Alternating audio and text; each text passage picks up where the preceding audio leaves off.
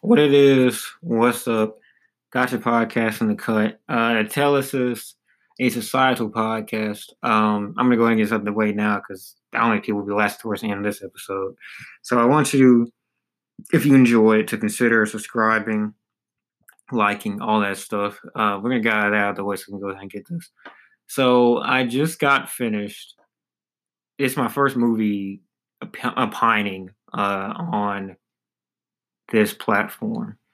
It's about 1 a.m., so I may sound a little bit tired. So I just got finished watching Netflix's the half of it, which I believe released. I can pull it up. I just deleted Wikipedia. The half of it, half of, and this is a movie that Netflix has, apparently done quite a bit into pushing. Um, Netflix is doing their best to become this original content creation. And I really, I don't know how to segment this because if you see the title, you know I probably am not the biggest fan of this movie. But I don't want to just poop on this movie. Like that's not what I want to do. I want to give, here, we'll break it down in 3 seconds. And I'm not going to separate them, but I'm just going to give them a 3 seconds. So the movie is reminding me of it. Then Came You in terms of the tonality, the Netflix ishness. But Then Came You was not produced by Netflix. It was produced originally and it ended up on Netflix. They kind of pushed it. But anyway, this is original. This is all Netflix. 3 segments. What I liked about the movie, what I didn't like about the movie, and then where it lost me. I'll try to get the exact point where it lost me at. So here's what I liked about the movie. It did a good job of making you the basic premise of a movie. It did a good job of making you interested in Ellie. And it made you think that this was a person that didn't necessarily need the core motivator here is the jock, what's his name, Fred or what's his damn name, Paul, Paul Mowski or Mowski, some shit like that. It made you think after a minute that she really didn't need him as a crutch, that she was strong enough. But we keep on getting these reminders that she's not quite where she needs to be at yet. And the reminders are set in at a gradual pace that feel right. You get the scene where Paul is trying to teach her how to dress or teach her just how to like look natural. That feels well. He hands her the guitar. She tried to do her song on the piano. She didn't know the piano very well. I think her mom knew the piano. That's what I got from. I think her mom knew the piano. I didn't. The first like 20 minutes, 30 minutes, I kind of just were in and out. I was doing something else. But she hands the guitar. Kind of. He's like a spine for her at moments, and at other moments you kind of the spine brace. Let's say the spine brace is needed less and less as the story progresses. But when it is needed, it's done tastefully. That was done very well. Her dad was used I think pretty well. He didn't get too much backstory except like the kind of a very key moment. Unfortunately, that key moment is wasted in a part of the movie that's just absolutely horrible. I'll try to save most of the spoilers for like the last leg of this podcast, but he's used sparingly, but he is also used. He's used as another plot device for. I wouldn't call Paul a plot device, but he's used like a plot device similarly to Paul's kind of big brother antics at times with Ellie. I like him. I mean, when you think about a foreigner who is kind of distanced in what he does, how he lives, all of that, I would think of the dad in this movie. He just does his own thing. Someone who lost his spouse. I mean, it all fits in what you would describe a character to be like that, fits the archetype. The score, I guess. There's one moment, one song in particular that was really strong, and it comes on, I think, around the time that Aster and what's her name, Ellie actually hang out for the first time, like hang out. I forgot the song's name, but the title, if you have the captions on, the title is a little bit on the nose, but it fits in the theme. I really like that. Score is solid. Um, the setting, I, I'd probably put that in the. I'll get to that. That's probably the more bad part. Let's see what else. What else? See the whole Paul part. I think that's the part where you would like to go at. The whole Paul part to me. Here, let me try to find some good out of Paul. They do a good job of subverting your expectation for what Paul is as a human, not as his attachments, but as a person for a good minute. But then and here we go to the bad part. The subverting fails epically. And this is going to be spoilers. Spoiler alert from here on out. This is spoilers. If I didn't spoil enough already, this is spoilers. He he um he has the big touchdown, which this is actually a significant problem I had. The touchdown was a forward lateral. If you don't know football, the guy passes it for it wasn't even like a fumble. He passes it forward to a guy clearly like ten yards ahead of him. That's a forward lateral. That's illegal. But that's just whatever. Matter of fact, let's go into that a little bit further. He's a jock. He's supposed to be a jock. Like you look at the description of this movie. He's supposed to be like your stereotypical jock, and he's supposed to be like your stereotypical nerd that doesn't know anything about anything. And it does subvert expectations that he is aloof in the way of women and aloof in the way of being socially, um, really socially graceful, I guess. Because the other jock in this movie, Trin, who, as best I understand, I guess doesn't go to the same school as them or something because he you would think like the Bryce Walker, like he's supposed to be really good in football, but he doesn't even appear to play for the same team. So I guess he plays for a different school.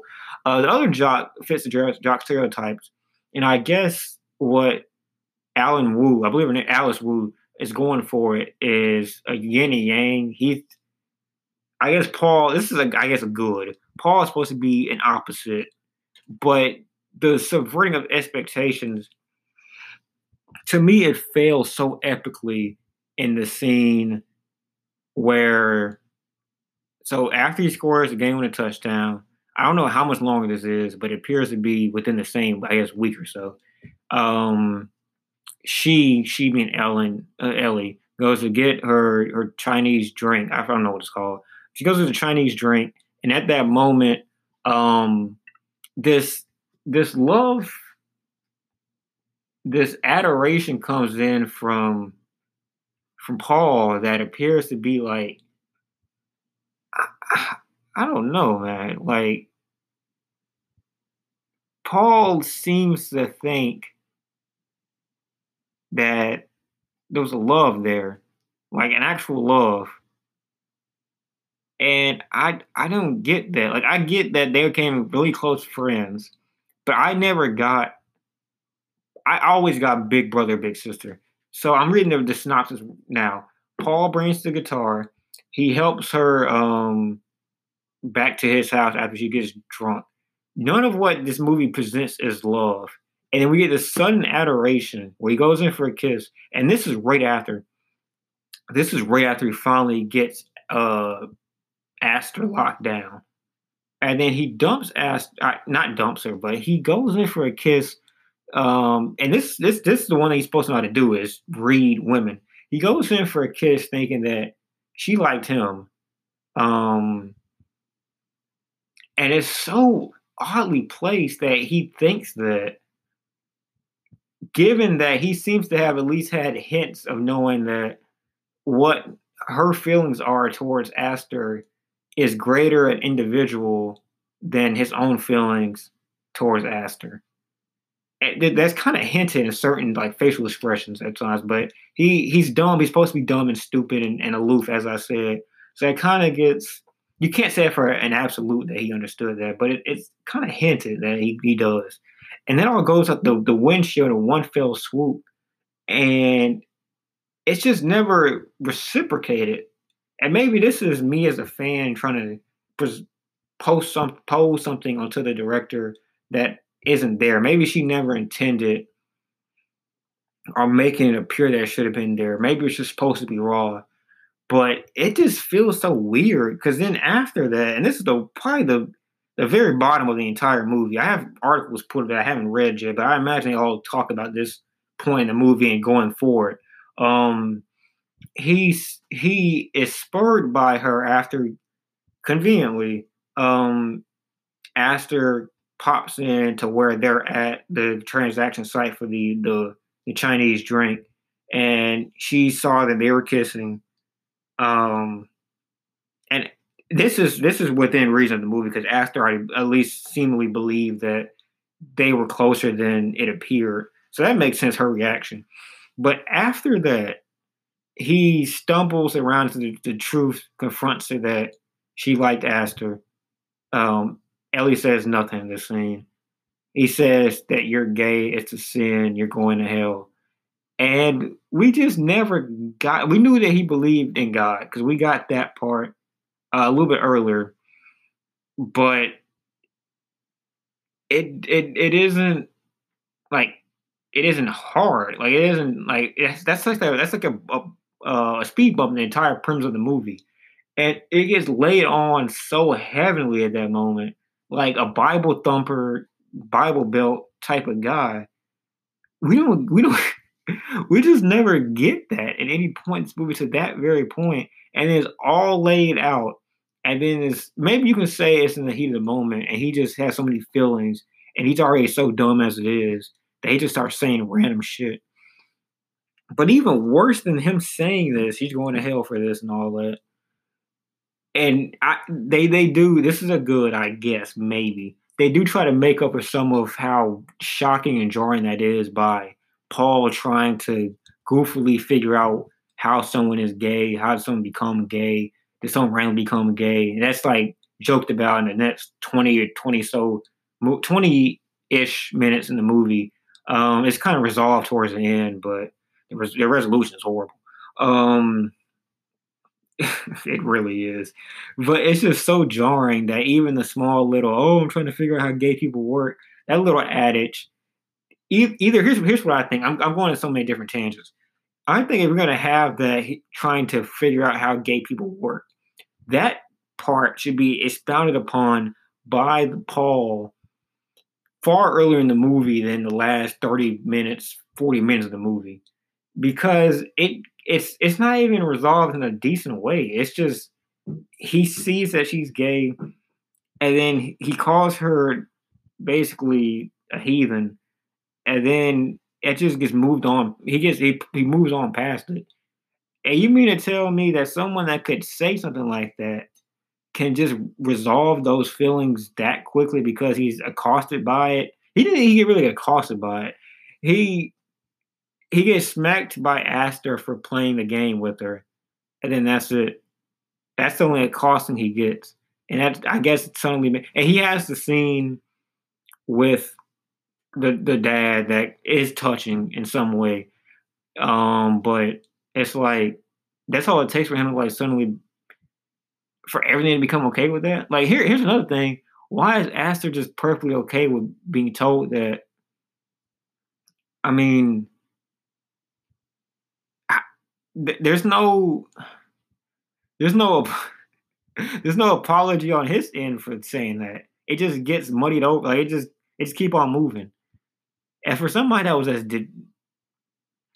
distraught as she was about everything that happened in that very moment, can you mean to tell me that that part just gets looked over? Like she's okay with she becomes cool with Aster again, but that part just gets forgotten about. This is the first act of being openly of being homosexual. This is the first time we see anyone else acknowledge that other than her to herself, and even she doesn't give like an outward acknowledgement of that to the fans, to the viewers. I mean, it's obvious, but it's not like I'm like lesbian. It's just it's sprinkled in very well. It's sprinkled in well. It's not said blatantly, which is fine. But this is the first time anyone else other than her acknowledges that, and she has no blowback from being completely dejected for her way of living. She's strong, but she clearly isn't that strong. We see that several times before that scene, but anyway, that was just such a horrible scene, and it is in a sense the Vox byline in his article. The headline is let's talk about the ending of the half of it. The byline is the queer Netflix rom com badly botches its climax. It didn't have to be this way. That it's like a rolling climax where that's the beginning of it, and the end of the climax is the church scene, which if you watch it is very clearly the end of the climax. Everything else is you know, if you know story structure, that everything else after is just the resolution and all that. Sorry about the noise. That is a horde climax, and everything from that climax on. If there wasn't tropes before that, here's the end of the bad. If there wasn't tropes before this, like the high school coming of age, phoned in tropes, which you could see in the first season of 13 Reasons Why, they indulge in it without the R-rated tag. So it's like even more close to Girl Meets World than it is 13 Reasons Why. But it's all indulging all the same in the tropes of high school dejected nerd that's trying to just make it the best she can. I mean they don't go into those tropes towards the end of this, but it's just everything else. I mean, it's awful. Like it's just I don't know. I mean, any rom com trope you can think of, it's all in there. The everything except that the protagonist gets the girl even after doing her wrong. Everything except that is featured in this. And the reason why I brought up the Macy Williams rom com from earlier, that does go on to his own love triangle. That is also supposed to be a different twist on the prototypical high school triangle that would normally be featured in such a film, such like maybe 15, 20 years ago. It does the same thing in that the protagonist wins the long game. The short game isn't exactly a W, I would say. Like Asher doesn't end up with Paul, but she doesn't end up with the evil, overbearing, powerful boyfriend either. And she doesn't end up the protagonist initially. I guess where it differs a little bit from, I won't even say it's a different because we close out on Macy Williams' flick with the guy in that movie goes on a plane and the waitress, I don't know what you call it. I forgot the name of someone who works the airplane. The airplane tress that is the girlfriend. Hot as hell. I mean, she's Nina Dobrov, a fucking amazing looking woman. She does end up showing feelings again for him towards the end. The other chick dies. Maisie Williams dies. So I mean, it's like, what are you gonna do? Hope that she died? You can't feel grudges against her at that point. But they do basically get back like very close together. And in this same sense, Aster and Ellie are pretty much like in a couple of years, Aster's gonna be like, I am accepting of lesbianism. I just didn't know at the time, which is cool that it's another good. It's cool that Alice Wu doesn't make lesbian emotions as rigid as some people on Twitter will let you believe. I personally believe that it's on the spectrum, and it also can be transient. You can at one point not be a lesbian or maybe not be bi, and then you find out you are later on in life. You weren't. You just became it. It's not you. It was deep in your stomach. You just didn't know until the right one came along, like Cinderella or fucking Beauty and the Beast. You just didn't know. Or I think that is on a timeline or something like that. But anyway, that's again neither here nor there. It's not my beliefs going to this movie. It's just my opinion on this movie.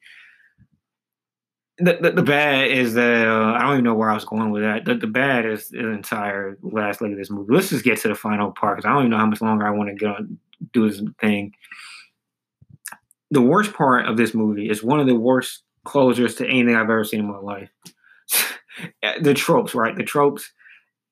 It's so heavy-handed. So they have the church scene that I mentioned, and it's so if one person speaks out, in the way that a marriage works, the bad guy is about to lock the girl down forever. It's supposed to be this preordained marriage, and she's doesn't know what to do. She's it's in the middle of a church, so she doesn't want to say no.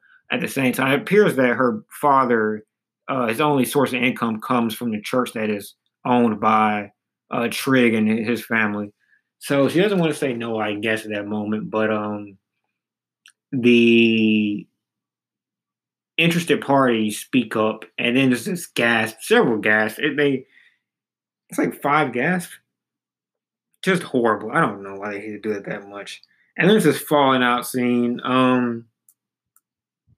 The actual speech that what's her name gives, Ellie gives, it's well off. It's solid, but like with all the historical figure quotes we get, I guess it's a summation of that could have been given a little bit quicker at that point. Like we've seen so much dogma, so many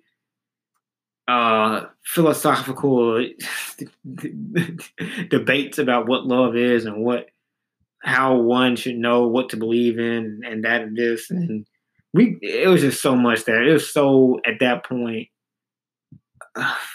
the payoff wasn't there, right? That's what I should have said. The payoff wasn't there for all that philosophical debate. That could have been given a lot earlier. And then after that, what's supposed to be the intellectual conversation that is posed by this entire movie, after that lackadaisical payoff, we get this.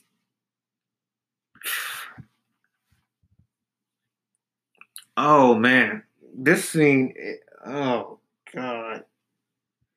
At some level, I get what it's supposed to be. Like all of these figures that have built their beliefs and their relationships on a house of cards, the whole shout outs and protests and all that Ellie and Paul give is supposed to tear it all down.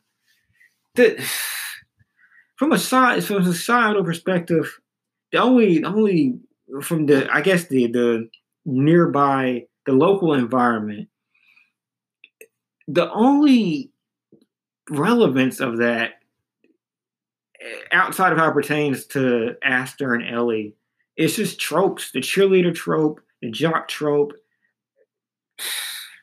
the bullying trope at the fucking the talent show. And what's even the point? Like, it's not even funny. Like, it's supposed to be like this whole. It kind of reminds you of those kind of 70s movies where it's all everybody's fighting, talking loud at another person, and everything just suddenly comes crumbling down. There's no payoff for that scene whatsoever. It literally doesn't matter. Like, maybe you have to do something like that because of how strenuous the tension is at that moment. Maybe you got to have some kind of scene to really roll that all off into a decrescendo, into a good decrescendo. But that's not a good decrescendo. That's the awful one. It's just like if Justin Bieber was playing the piano and then he just like was how many things are in the four? It's not like 48 keys in the piano, something like that. I don't know how many keys in the piano, but like let's just say like the last 24 keys just like were off, and he just didn't. He just was going and going and going. He hit his last note, and he had like 5 more notes to go, and he just didn't hit any more of those notes. Or let's say that you're rapping fucking the Bots by Roddy Ricch, and then there wasn't an EU. It's just eat, eat, eat, eat, eat. That's what this. There's no ooh. It's just E, and that's what that scene is, man. It's horrible. It is one of the. It is one of the worst payoffs for an hour and 30 minutes of tension I have ever seen. Because after that, We get the father, and that's a great scene. The father scene with Paul. Wait, we get that the conversation about love actually happens before the church service scene. So that means that there is nothing good that comes out of that scene because it goes straight from there to Aster, who was at one point very pissed off at both parties. She basically gets wooed back by Ellie in about 3 minutes. Which okay, that's fine. I mean, that's why life goes. People don't get mad forever, but you get that, and then you get Ellie and Paul are best buddies right after that again, just absolutely best friends. Everybody's going off to be a success. Aster is in school. Ellie is in school. Paul is finally becoming a sausage god. They run off on the. This is the ultimate. Like I don't know if it's the ultimate trope in this movie. There's a lot of them, but this is the killing joke of one. He runs after the train, as is alluded several times in this movie by other characters, and I think in the movie they watched. I don't remember what the movie was, but in the Wikipedia they talk about the movie that was watched together by those two. Oh yeah, the corny scene they talk about where it's a callback. So Ellie was like, "This is so stupid." Paul is always a hopeless romantic, so he's like, "This sounds kind of cool. I mean, this is cool. You know, he loves her. You know, blah blah blah." Such a terrible fucking call. Maybe I'm the rigid one, right? Maybe I'm the rigid one. Maybe I'm the one thinking that you can't just have a gray. These characters can't exist at a gray level with each other on their lowest points. But my response to that is that the lowest points are so black and white. Paul calls her a gay and says you're going to burn in hell. Aster slaps Paul and runs away from Ellie when Ellie tries to talk to her initially after the church scene.